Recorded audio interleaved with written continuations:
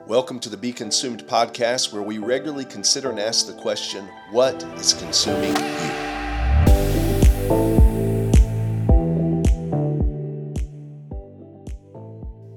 With all of the voices in our world competing for your attention, philosophies that want to control you, there is only one thing worth building your life on, and that's the Word of God. I'm Wes Church, pastor of First Baptist Church, Columbia, and I'm so glad to have you joining me here today. I have been so thrilled to hear from so many of you who've become consumed with the Consumed Bible Reading Plan. I've gotten questions from a lot of you about specific verses or maybe situations that caught you off guard in your reading. There have been comments about new revelations you've been had while you've been reading the Bible, light bulbs going off, a newfound excitement to read the Scriptures. I've walked in on conversations between many of you talking about your Bible reading, and I cannot tell you how encouraging that has been to this pastor. What a great step of faith and spiritual discipline you've taken by committing to reading your Bibles on a daily basis. And so I just want to reinforce to you here at the beginning of the year how important it is for you to start a habit when it comes to your Bible reading plan. I would say read at a specific time, a specific place each day, and just really set boundaries around that time, around that place, so that other things don't interrupt it, and that you can just kind of keep that habit. I read in the mornings. Actually, my habit right now is I listen to the YouVersion Bible app read the Scripture to me as I'm getting ready for the day, and I'll often pause it and I'll back up to make sure I accurately heard a verse, if I've got a question about it. And then when I get to the office, I pull out the Bible in my journal and I jot down some reflections and notes from the reading plan. I like doing it that way so that I get the verses in my mind before I even get my day started.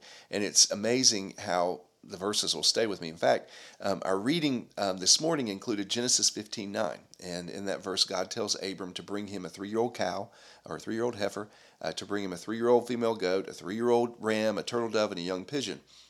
Well, there's a children's Bible song called Bring Me a Heifer by Randall Goodgame. It's on his Slugs and Bugs album. And McKenna Carter reminded me of that song, and she said she wanted to hear it in my sermon this coming week. Well, it's probably not going to make it there, but I did get the song stuck in my head after that. So this morning, whenever I ran in to grab something at the grocery store, and on the way out, I was humming, whap, whap, a dippity-dum, diddy, oh, whap, whap, dippity-doo. Bring me a heifer, 3 years old, a female goat, 3 years old, a ram, 3 years old, and a turtle dove, and a young pigeon. I can't believe I just did that, and that's probably the last song you'll ever hear me read on this podcast. My point is, though, okay, the point of the whole thing is the Word has a way of sticking with it if you read and think about it. And if you do it first thing in the morning, you've got all day for it to pop in and out of your mind. I've made sure my kids all have the reading plan primarily. They are also using the YouVersion Bible app, either reading it or listening to it from time to time. And they read on their own. I say time to time. They're doing it every day because I'll ask them, how's it going? Are you caught up? And so I was asking the other day, and Evan said to me, I said, Evan, have you done your reading today? He said, yep, I did. I read all about how Noah was naked. And I was reminded, people are going to discover all kinds of enlightening things when they read the text that they'd never known about the Scriptures before. It also might bring about some really unexpected conversations, things like getting drunk, repercussions of substance abuse. And you know what? It's a great way to reinforce some things that we really believe because our kids are reading the Word. One way to become more disciplined, I would say, is to read in community with others. I mean, there's so many people in our church right now, or maybe around you, even if you're not at First Baptist, that are reading the same verses and chapters you're reading each day. So it's a great idea to start a texting group, where you can check in with them. Say, what'd you read today? What'd you think about it? This is what I read. This stood out to me. This is a question that I had. What did y'all think about that? And you ask people, hold me accountable. I'll hold you accountable. You make sure I'm doing it. And so that's why we're encouraging our classes and small groups to make time during your meetings to discuss the reading plan. And some of those Bible studies and groups are going to be built around the Bible reading plan. I think we'll be much more successful in this venture if we have structure and accountability in it. Also, I want to encourage you, don't just read it and check the box. I mean, I know that's the tempting thing to do. I'm caught up, but really the goal is that you not just read it, but you think about it. Respond to the text. Determine action steps so you can put into practice what you're reading in God's Word, what He's teaching you. And of course, in the Consume booklet, we included steps on how to use the HEAR method with regards to Bible reading. And it's explained in there, as you read the text, highlight, that's the H, highlight, a verse or two that resonates with you. I would encourage you, in fact, we have these consumed journals now. They're free, they're available at the church, you can pick them up. They've got the same branding that the booklets have. And or if you got your own journal or own notebook or own scrap paper, whatever, take a piece of paper, write down a verse or phrase that stands out to you. And then the E is explain, right, in a few sentences, what the verse means, like why it was included in this passage of Scripture, not just what it means to you, but why did it fit here in the text? What's happening there around? Just a couple sentences. And then the A of here is apply. What steps can you take to put into practice what you're reading and learning in the text? I mean, new way of thinking. Maybe it's something you need to start doing. Maybe something you need to stop doing. And then finally, the R is respond. Write out a prayer or a journal, maybe just a few sentences of how your life might change because of this text. You might respond by writing a list of names to pray for, situations to pray for. My hope is that through this Bible reading plan, in this preaching series, in this podcast, more of you will take steps to consume and be consumed by the Word of God. All right, I want us to dive into the story of Scripture today. This past week we had 6 days of reading that carried us through what George Guthrie calls Act 1 of the Bible, as we read Genesis 1 through Genesis 11. And there were a couple Psalms, I think 3 Psalms thrown in there, a few verses from John 1. Act 1 of the Bible is foundational material if you want to be able to thrive in this world, if you want to be able to understand it. It's critical material.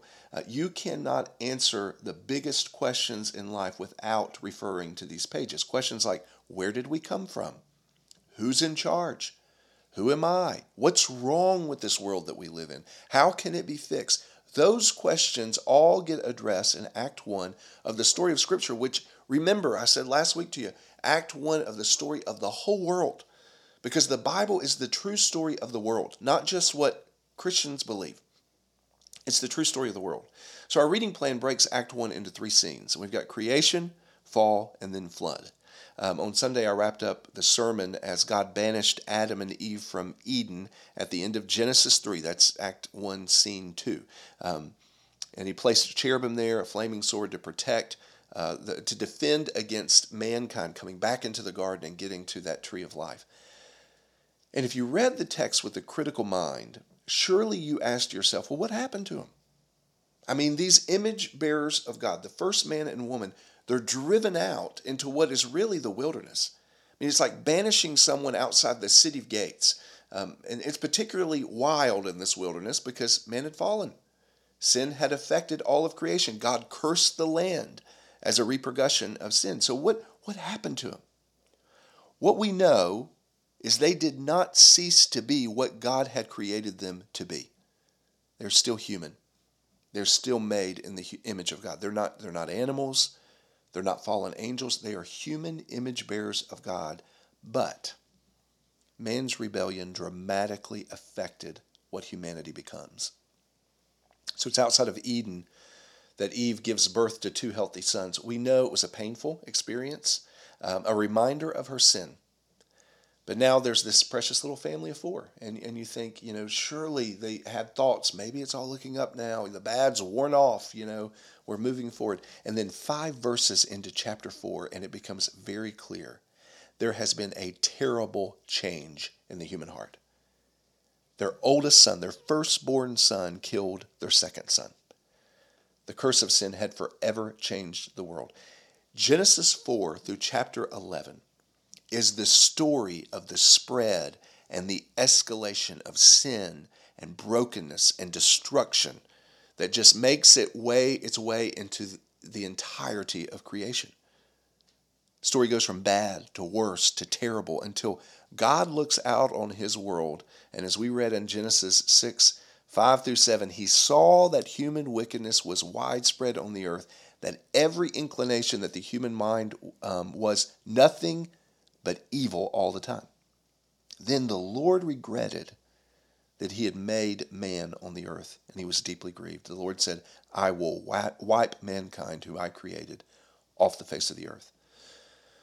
It's as if God judged the first man and woman banished them out of the garden, then watched as sin spread and grew, and he kept judging and implementing repercussions until it was at the point that God chose the nuclear option, destruction of the world. The human appetite for sin and wickedness never fully and finally satisfied. It can always get worse. And that's a real terrible reality for us as human beings watching the world around us evolve. I mean, we wonder, where's the bottom to human depravity? I know you probably have the same experience. You listen to the news, you watch what's being debated, and you think the story of Scripture makes it clear there really is no bottom to human depravity. Sin and wickedness can always get worse. Well, that's a terrible prospect, particularly as we're living here on earth. So God, the holy judge of creation, in his wrath, sends a flood. But what we find in the narrative regarding Noah and the flood is that God's also a gracious redeemer. God preserves Noah's family. He preserves mankind as image bearers there. And the family finally steps off the ark. The animals, the floodwaters subside. The animals and Noah, they all exit. Noah immediately builds an altar. And he offers burnt offering to God. And I wonder if you paid attention to Genesis 8:21. Just a powerful verse in my mind. It says, when the Lord smelled the pleasing aroma. Speaking of that, the smoke rising up from this burnt offering on the altar. God said to himself, I will never again curse the ground because of human beings, even though the inclination of the human heart is evil from youth onward. The Lord smelled the aroma of the offering, and he graciously turned toward mankind, not away from. In Eden, God established a covenant with Adam where he was required to obey God in order to secure God's blessing. You do this, I'll do that kind of thing. Covenant of works. And then there's the fall, and in Genesis 3:15, there's this whisper of a new covenant. A covenant of grace where God will fulfill the covenant of works. I'll do this, and then I'll give you that, is what that covenant is all about. Favor we could never earn ourselves. God earns for us and gives to us. He reestablishes that covenant with Noah after the flood. And as members of the human race, heartbroken over the effect of sin and brokenness in the world, we can remain hopeful today that God's going to fix it. God's going to fix everything that's been broken. The reminder, though, is that we can't fix it. Man does not have the solution to the world's problems. We're entering a presidential election year, if you haven't noticed. And so many of us are going to put a whole lot of pressure on a person or a party or a platform to solve the world's problems this year. I can't see the future. But before the very first vote is even held on this presidential election, or any other election for that matter, I can say with all confidence today, whoever is elected in November will not be the solution to the world's problems. Because there is only one who is able to solve our problems, and it's the Lord Jesus. And one day he'll fix it all. I alluded to Revelation 22 at the end of my sermon on Sunday, but I ran out of time. I had to rush the conclusions because I got the picture of the snakes and the iguana in my mind. So I want to revisit my point right now. Have you ever read a book and you find yourself in the middle of the drama of the story, the conflict, and you're thinking, I need to know what happens. And you just want to turn to the back of the book to figure out, does it get solved? What happens to them? Maybe you Google it, to figure out because you don't want to read the pages, but maybe it'll tell me. Was we reflected on the fall of mankind and judgment from God on the serpent and on Adam and Eve, I found myself wondering, what happens? And we concluded Act 1 on Saturday.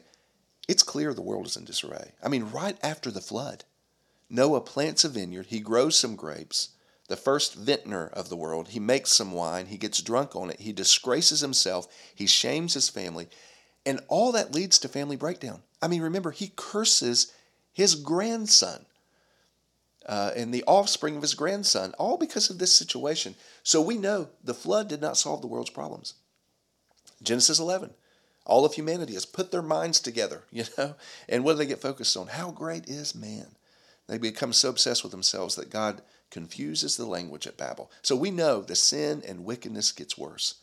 So maybe you're tempted to know, well, how does it all end? The good news is we do know. Revelation 22. John sees the serpent, and I think it's Revelation 20 or 19, where the serpent of old gets his head crushed as he is tossed into the lake of fire, just as God foretold it way back in Genesis 3. And then in Revelation 20, John sees the new creation, totally restored. New Jerusalem comes down to earth. And then chapter 22, verses 1 through 3, John says, "Then he showed me the river of the water of life, clear as crystal, flowing from the throne of God and of the Lamb, down the middle of the city's main street. The tree of life was on each side of the river." Remember that tree? "Bearing 12 kinds of fruit, producing its fruit every month. The leaves of the tree are for healing the nations, and there will no longer be any curse. The throne of God and of the Lamb will be in the city, and his servants will worship him." That's the hope we have. That's the end. And God begins to work out his plan in Act 2 with a man named Abram and a promise of a great nation. The plan begins with a nation and people from whom the seed of the woman will be born, who will save us and restore everything, all of creation that was broken in Eden. I'm so glad you're joining me on this journey. I hope that you will continue to consume and be consumed by the truth of God's word. This coming Sunday, I'm going to preach a message called "A Man Named Abram" from Genesis 12.